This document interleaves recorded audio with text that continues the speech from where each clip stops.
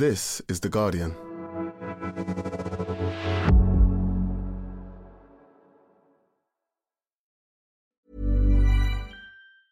Tired of ads barging into your favorite news podcasts? Good news. Ad-free listening is available on Amazon Music for all the music plus top podcasts included with your Prime membership. Stay up to date on everything newsworthy by downloading the Amazon Music app for free or go to amazon.com/news ad free. That's amazon.com/news ad free to catch up on the latest episodes without the ads. Finding your perfect home was hard, but thanks to Burrow, furnishing it has never been easier. Burrow's easy-to-assemble modular sofas and sectionals are made from premium, durable materials, including stain and scratch-resistant fabrics. So they're not just comfortable and stylish, they're built to last. Plus, every single Burrow order ships free right to your door. Right now, get 15% off your first order at burrow.com/ACAST. That's 15% off at burrow.com/ACAST.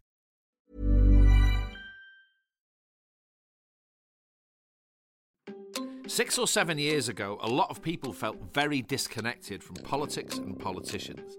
They felt politicians were self-serving and privileged, and those feelings had been hugely increased by the MP's expenses scandal. The result arguably was Brexit, and a long spell of political turbulence followed. Now it feels like after all that, we might be back at square one. Partygate. A super-rich chancellor who fails at photo opportunities, and a backbench Tory MP facing allegations of sexual assault and cocaine use. Meanwhile, we're told by senior Conservatives that all that stuff is now irrelevant and we ought to focus all our attention on the war in Ukraine. Well, you know what? I think we can probably talk about both. I'm John Harris, and you're listening to Politics Weekly UK for The Guardian.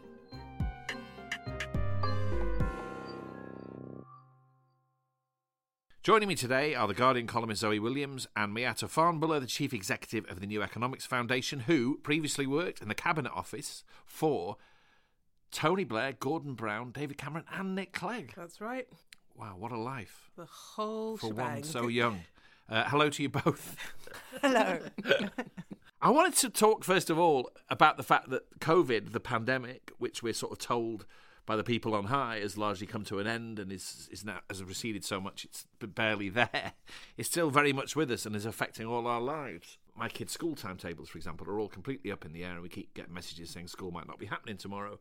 Life is still odd in that regard, isn't it? What's weird is that because I went to France on Saturday, and there's like lip service. You still have to have a vaccine passport, and everybody's got those, but it's like really, really obvious that nobody cares anymore whether they've got COVID. Nobody's testing. Nobody wants to test. It's like you were saying, people are bound to be off work. But actually, if you're now having to pay for tests, you're on minimum wage and you'd have to take the time off without getting remunerated. There's no way you're going to test if you don't have to. No, but there's a whole load of experiences, really important things in people's day-to-day lives that are completely up in the air again. I mean, EasyJet has just cancelled 200 flights over the Easter period, I read the other day.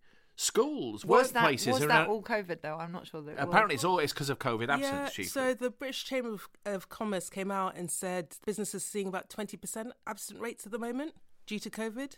And this is what I think is completely mad because, yes, let's live with COVID. I don't think anyone disputes that, but it does require you to have a minimum level of something. And for me, that testing is a really basic thing. I just don't understand. Free tests. Free tests. Or if you're not going to make tests free, then why on earth £2 a test? So my son had COVID a couple of weeks ago, and they were like frantically trying to buy a test.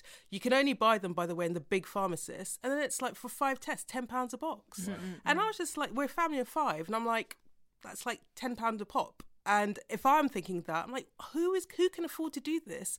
And you speak to people on the continent and it's a fraction of the price. So if you're going to force people to pay for it, get the price down. But the result is nobody tests, and then we get cancelled flights and school timetables in meltdown and yeah, exactly. There's definitely a knock on. But I honestly think that all the kind of temporary inconveniences you can work with, the problem is going to be if long COVID is like a significant factor, because it's a nightmare.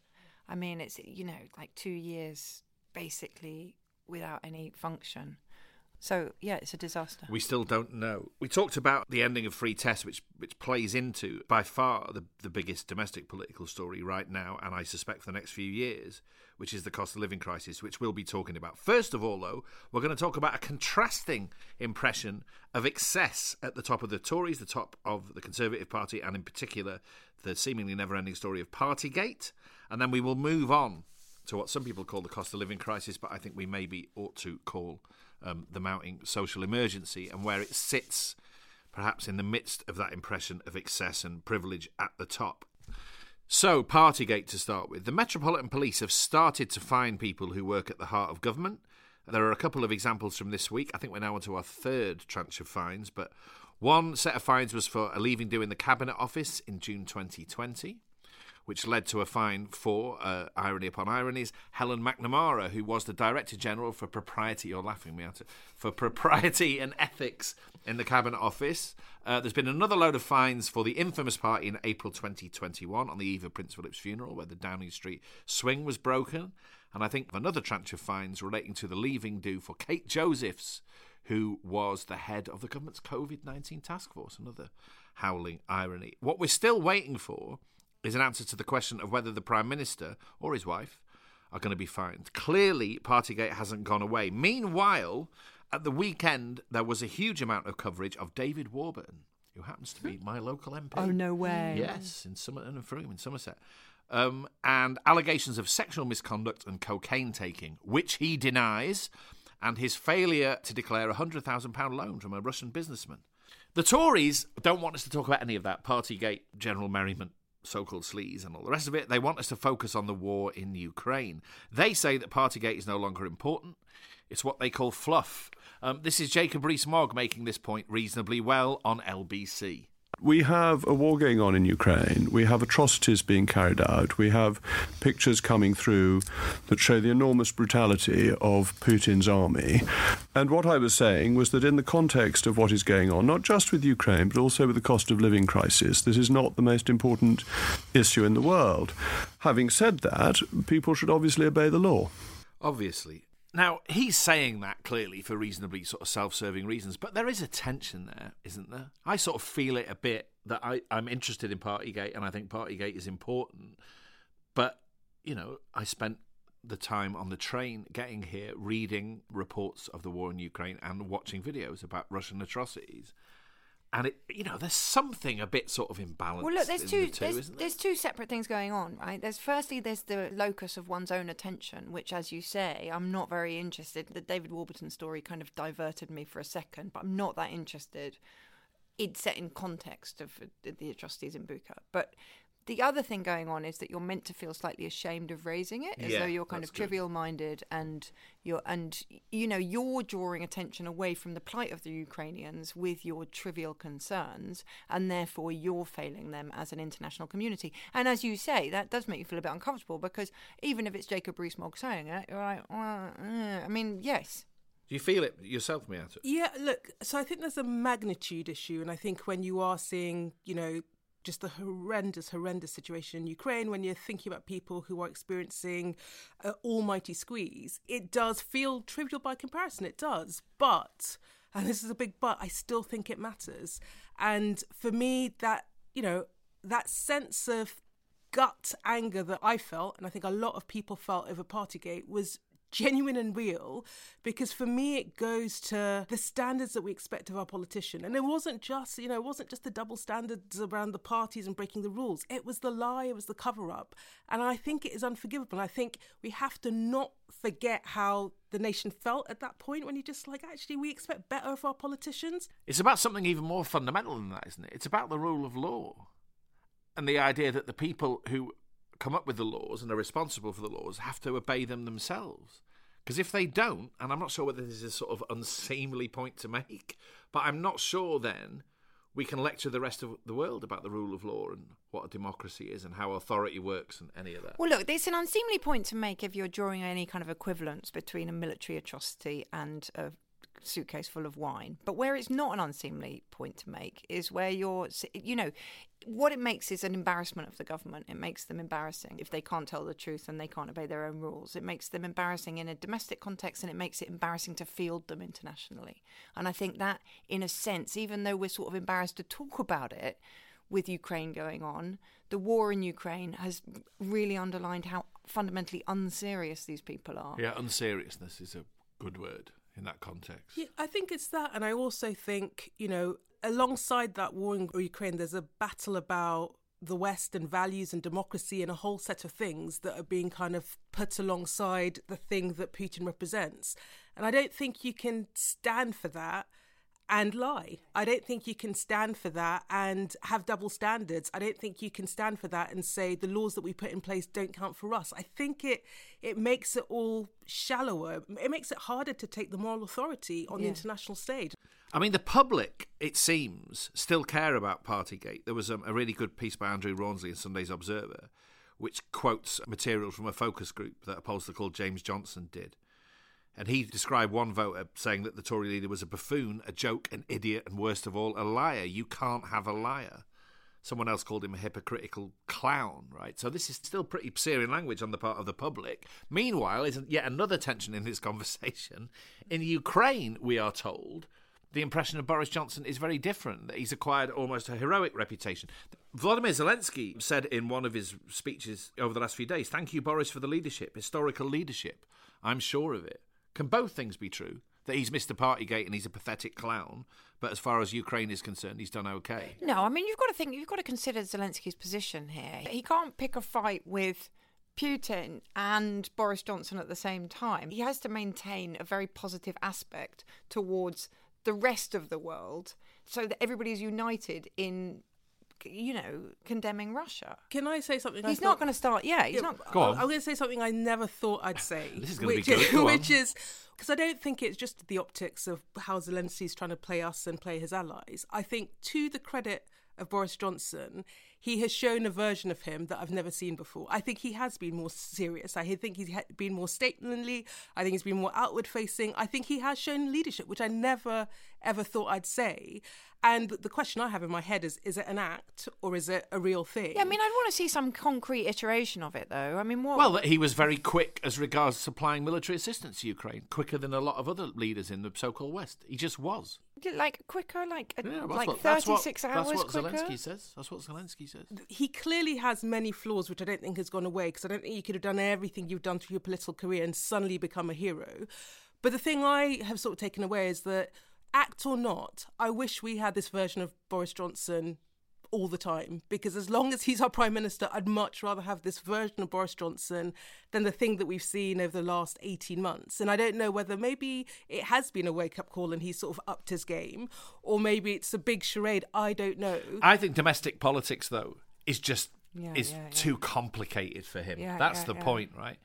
War in Ukraine, notwithstanding the awfulness of what's gone on, right? It has clear moral outlines. He can deal with that. Yeah. Whereas if you get into the social emergency of cost of living or energy policy or levelling up or any number of things, that just seems to me to confound him. He can't do it. But if you look at the way the refugee situation has been handled, he doesn't actually step up. I'd want to see a decision that costs him something before I would say he's been a good leader at this time. The situation with visas and the backlogs is really disgusting and shaming. So no, I'm not impressed by him at all. We will return to this. This is all the potential of a conversation that may run and run. I wanted to talk about something that sits under this impression of excess and wealth and all that, which Partygate sort of symbolises. The premise of Brexit, as far as a fair few people who voted for it were concerned, was that politicians were out of touch with the real struggles of people in their lives. And as I said earlier, here we are 6 years later, and it feels reasonably similar to that. There is a sense of being back at square one. Boris Johnson used that resentment against politicians and that sort of anti-elite politics, ironically for someone who went to Eton and has a classics degree from Oxford, right? But he used that to his advantage. He definitely rode that wave, and now it seems he's on the receiving end of a lot of those sort of sentiments and opinions. I worry a lot as well about public cynicism. I mean, it's a cynical age, but politics can't really work in an atmosphere of huge public cynicism. And I worry that Sunak pretending to fill up his car with petrol, or flying off to have his Easter holidays in California in the midst of a cost of living crisis, Boris Johnson and his wallpaper and Partygate and all that. It just turns people off generally. And I think they sort of tar Keir Starmer and the Labour front bench with the same brush. Well, and we end up back where we were before. So my favourite line about the whole 2019 election campaign was Anthony Barnett saying, or somebody in Open Democracy saying, Boris Johnson made everybody hate politicians and then gave them a chance to walk away from it. So if you look at that campaign, it was all Brexit's done, this is over, you can forget us. And it wasn't just, it was exactly as you say, an attempt, not an attempt to kind of, rehabilitate politics, but to make it so disgusting that there was nothing to like and nothing to hope for and nothing to dream about. And he did that quite well. If he's really pulled that off, well, then he'll be that immune. Is quite scary. He'll be immune, won't he? Yeah. So you mean you just assure people that their exceedingly low expectations of politicians are entirely correct? Yeah, yeah. And therefore you can spend as much money as you like on expensive wallpaper and suitcases full of wine and fly off for your holidays wherever you fancy, and no one cares. Are we there? So I think we are. I mean, I don't think we are. Well, so I think our biggest risk is disdain and apathy at the moment. Because the thing that we're seeing, I think, is completely horrendous. I think that some of the stuff the government has done, some of the things that I think the Prime Minister stands for is absolutely atrocious. But people are like, well, yeah. Yeah, but listen, no, I mean, I worry about cynicism. And they're all the same. But I worry about cynicism. But having said that, if you go back through all that stuff from the focus group, there's a clear moral sense there. Those people clearly expect something better from the people in charge. They do, but the question then you ask is, would you vote that person? So I've had lots of conversations with people, and they were like, "Oh, he's an absolute charlatan, but he's our charlatan," and that but they're no better. Really? And I can see the Labour are no better because I've heard that, but do people actually say he's our charlatan? They're happy with that? Because we know where we are. We know where we are with him.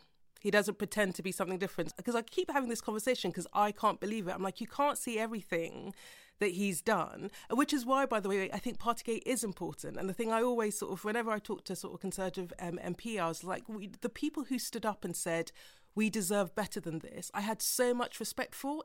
Put that underneath the table and try and make it go away. What does it say about our politics? And what does it say about the standards that we think the public can tolerate and should tolerate? And it feels like we're at a tipping point where this matters. Okay, I'll accept tipping point. I don't think it's got so awful that there's no way back and that public cynicism is sort of rampant and you can't turn it around. I don't buy that. Let's pause there. In a minute, we'll talk about the very contrasting reality of the cost of living crisis, mounting social emergency as it continues to affect people, the poorest people, obviously, but also people higher up the income scale.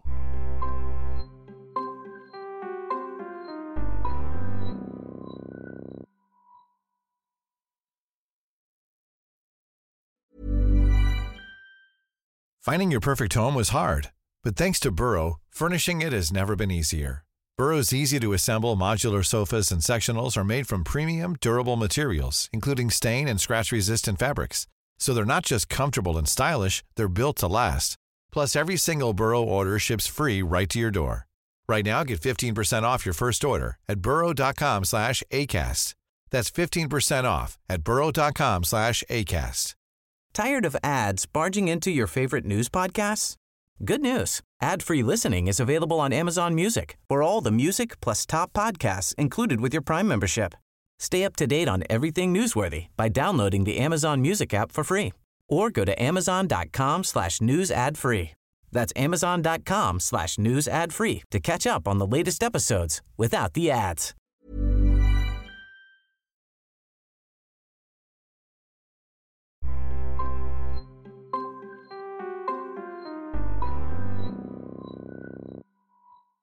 Welcome back. A few weeks ago, the focus of the news, quite rightly, in the wake of the Chancellor's spring statement, was on the poorest people in the UK. But there are other aspects of the cost of living crisis. It's right that we talk about the gravity of that crisis for people on the lowest incomes. In their case, it really is a social emergency. But there's also a conversation about how much it's going to affect or is affecting people further up the income scale, people who've probably got used to thinking of themselves as secure and relatively safe. I want to talk a bit about that and its possible political effects. And I think we've already seen one, which is what's happened to Rishi Sunak. Yeah. A matter of weeks ago, Rishi Sunak was still the next leader of the Conservative Party. it feels like he's the first political casualty of a possibly changed public mood. All these things that have happened that are rich with symbolism, can he or can't he use contactless payment in a garage? That wasn't his car that he filled up. He's holidaying in Santa Monica, we're told. He's just made a £100,000 donation to Winchester College for bursaries for people who can't necessarily afford the fees. I don't know whether that changes the morals of that or not. Probably slightly. Not at all. Not that's at all. good. Not remotely. Go on. Oh, for God's sake. Because I tweeted that yesterday and I felt bad and deleted it. So come on, stiffen my spine a bit here. He's the Chancellor. He's just done the spring statement. People are going to be really, really suffering for a really long time. If he has £100,000 to give away, he needs to do it in such a way that it at least acknowledges where people are. Nobody's sitting there thinking, I wish my son could go to Westminster. Winchester, sorry. Come on. They're thinking, I wish my son could have some shoes. I mean, this is what we're talking about. So it's the most unbelievably tone deaf. Interesting question then, right? Do you think he does this knowing full well it looks awful?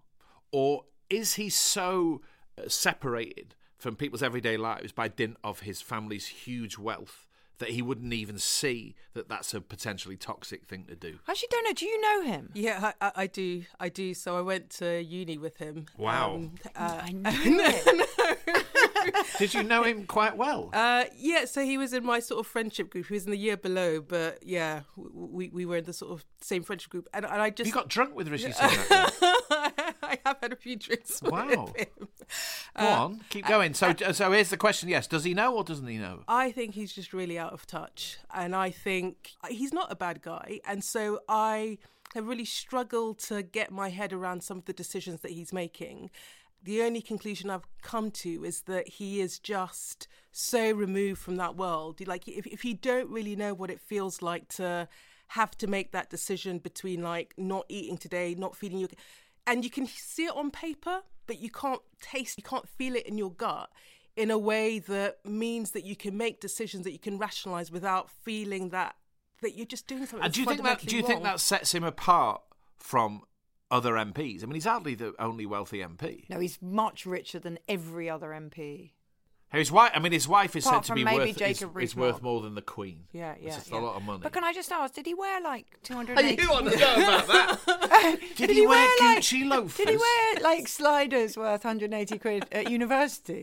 Did he drink Bollinger for breakfast? He didn't. Did he have a silk duvet cover? Did he have his heated coffee cup? He was quite normal by the standards of Oxford, which says it all.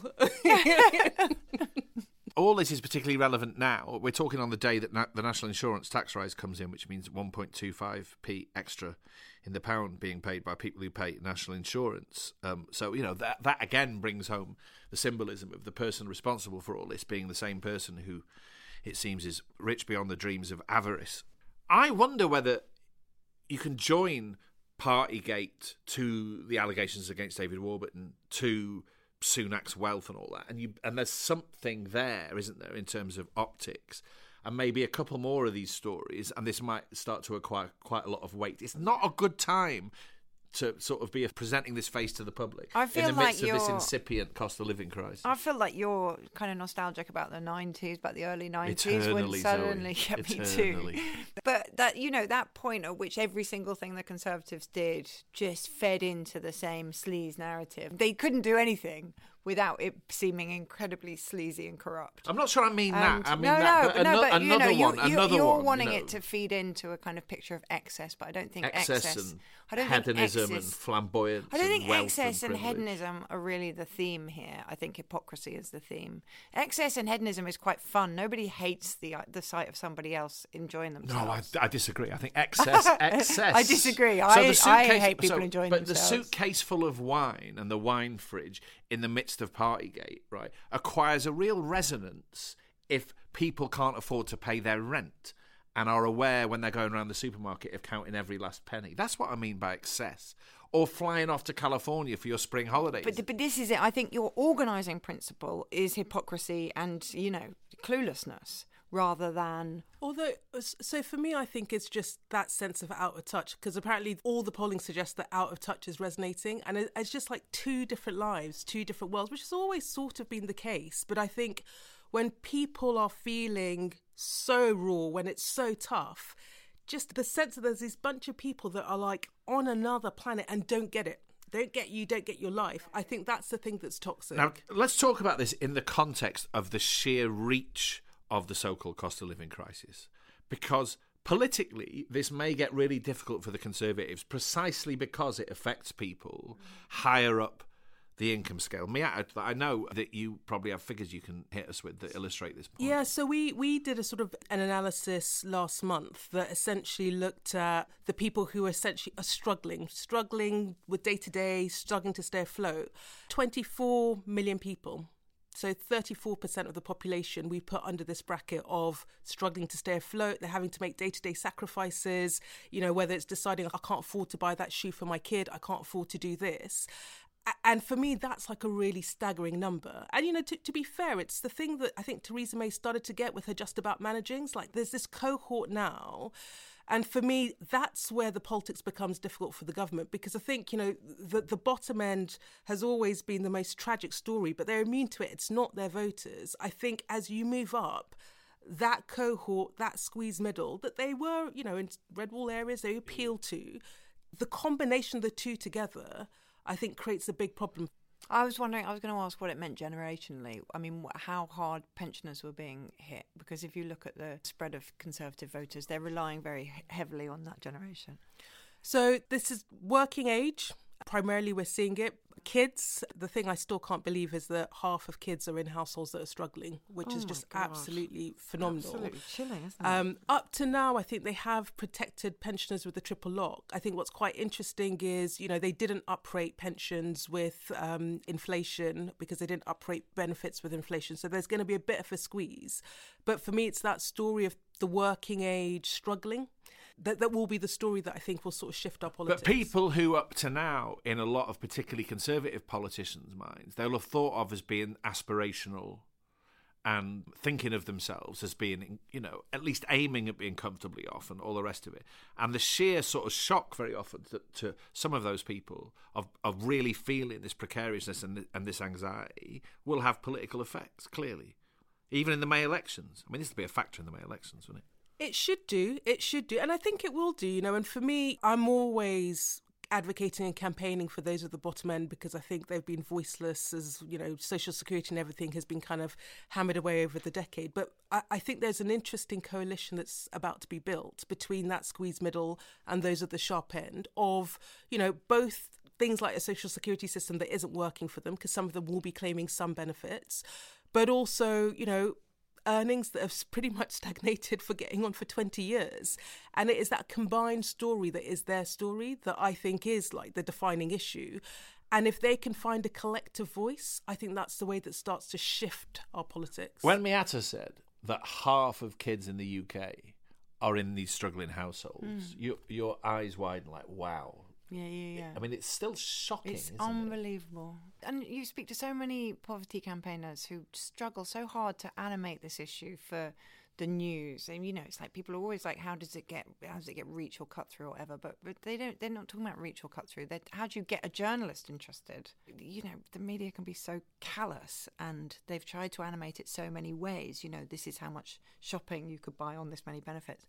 But I think it is getting to the point where everybody can see how bad that is. I want to move on that hopeful note to something that is happening as we speak, which is the government's slightly delayed announcement of its supposed energy strategy. Boris Johnson has already given a hint of what's going to be in that. We can hear a bit of it now. As we did during COVID, we will make sure we look after people to the best of our ability. Now, we've got to be frank with people. There's a limit to the amount of taxpayers' money we can simply push towards trying to deal with global energy price spikes. But what we can do is make sure that we fix some of the long-term problems. And I think it was a great mistake not to invest long-term in nuclear power. And I'll be saying a lot more about that. Miatta, this energy strategy will at least partly be framed in the context of the cost of living crisis, won't it? And the idea of sort of long-term fixes for energy price spikes and all of that. Yeah. Is your sense that it's going to be convincing? Well, it has to speak to the cost of living. It has to be about energy security. It has to be about guarding us against these sorts of shocks. And so the question will be, does it do enough? And for me, If it doesn't, and all the indications, because there's apparently a bond fight between number 10 and number 11 around... No, really? Yeah, around really? Investment in... Falling out with the Treasury? I know. Home insulation. So, we've been banging on about, if you were to do a mass upgrade scheme of homes, which you could do over the course of, 4 years, invest 12 billion, get about 4 or 5 million homes, target it at the poorest homes. That's the way in which you reduce the cost of energy. Number 10 are trying to get more money for it. Treasury have blocked it. So I know it's not going to have a big component of that. I fear it's going to try and lean into, there'll be some stuff on new nuclear, but it will look into things like fracking, which are not really the solution. And actually, one of the quickest ways, look at onshore wind, look at renewables, because we know we can bring them on stream quite quickly. So I think there's an opportunity for the government to actually do some stuff that will bite potentially the next sort of 3-4 years. Whether it does it or not, I think is another matter. To end, we talked about this impression the government is giving out of sort of privilege and brazen wealth and hypocrisy, as Zoe said a moment ago. And it sort of is in political trouble domestically. I suppose 2 questions arise from that. Firstly, looking ahead, can they get through this and still come out on top? And we are talking, after all, about the Western world's most successful vote-winning machine in history and all the rest of it. And also there's another point of tension in this, which is that certainly in modern history, you only get Labour governments elected when people are feeling secure enough to take the risk.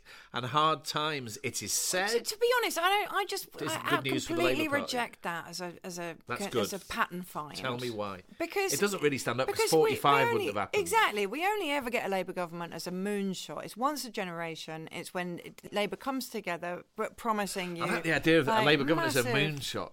Yeah. But it's a once in a generation event. Imagine Keir Starmer on the moon.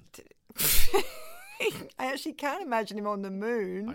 It's like it's all the other places I can't imagine him. Another large step for the Labour Party. He's exactly the kind of person who would be an astronaut. He keeps himself in fine health and Sorry, he doesn't need much company. But anyway, it's not that people need to feel secure and they'll take a punt. It's that the Labour really has to kind of encapsulate their dreams for what could be possible. And it won't happen if they don't do that. I think it's all to play for. I think you can't underestimate the government. And, if Boris is still in, which I think there's a chance he might be, he is a phenomenal campaigner.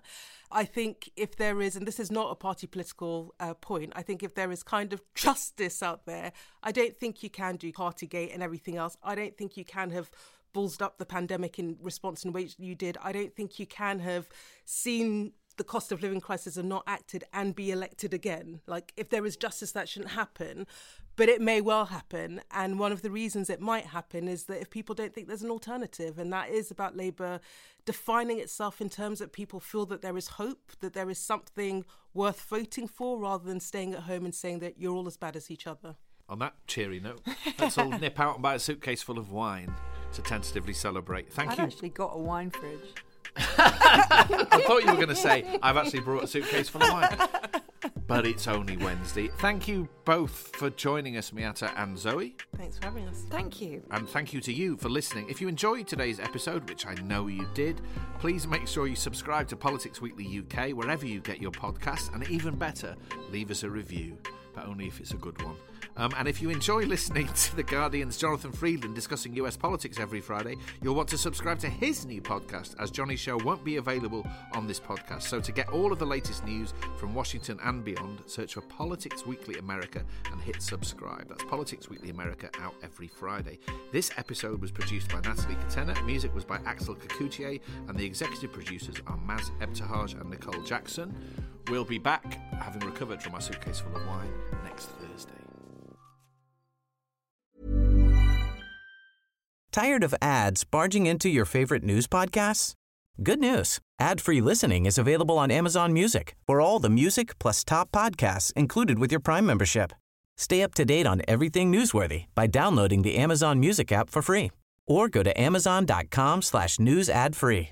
That's amazon.com/news ad free to catch up on the latest episodes without the ads. Hi, my name is Danny Pellegrino from Everything Iconic, and I'm excited to talk to you about Club Med. Club Med operates beach and mountain resorts and is the best all-inclusive getaway for families. They have Club Med Punta Cana, their flagship family resort, and many other options in Mexico, the Caribbean, and around the world. Club Med are the pioneers of the all-inclusive concept, which is the best way to vacation. Great for families, groups, or even solo travelers looking for land and water sports, delicious food, and a place to make unforgettable memories. Visit clubmed.us, call 1-800-CLUB-MED, or your travel advisor.